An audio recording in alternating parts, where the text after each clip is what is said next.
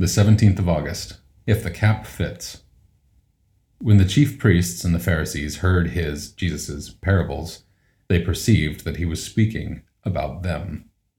Matthew 21:45.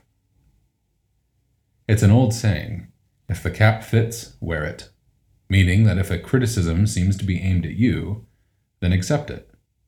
Certainly the chief priests and the Pharisees who had been listening to Jesus got the message. His criticism was aimed at them.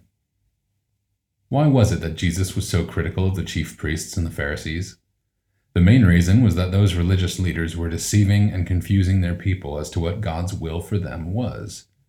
They had added so many traditions and rules of their own, which made religion an unhappy burden for the people, rather than the joyful relationship with God, which God had intended it should be. Jesus was very angry about this. His message was clear.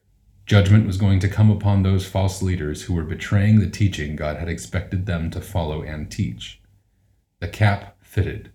They put it on. They knew Jesus was getting at them, and they plotted to kill him. It is right that we should criticize those priests and Pharisees, but we too must be careful about the way we trust God's word and how we expect other people to live when they profess to be Christians.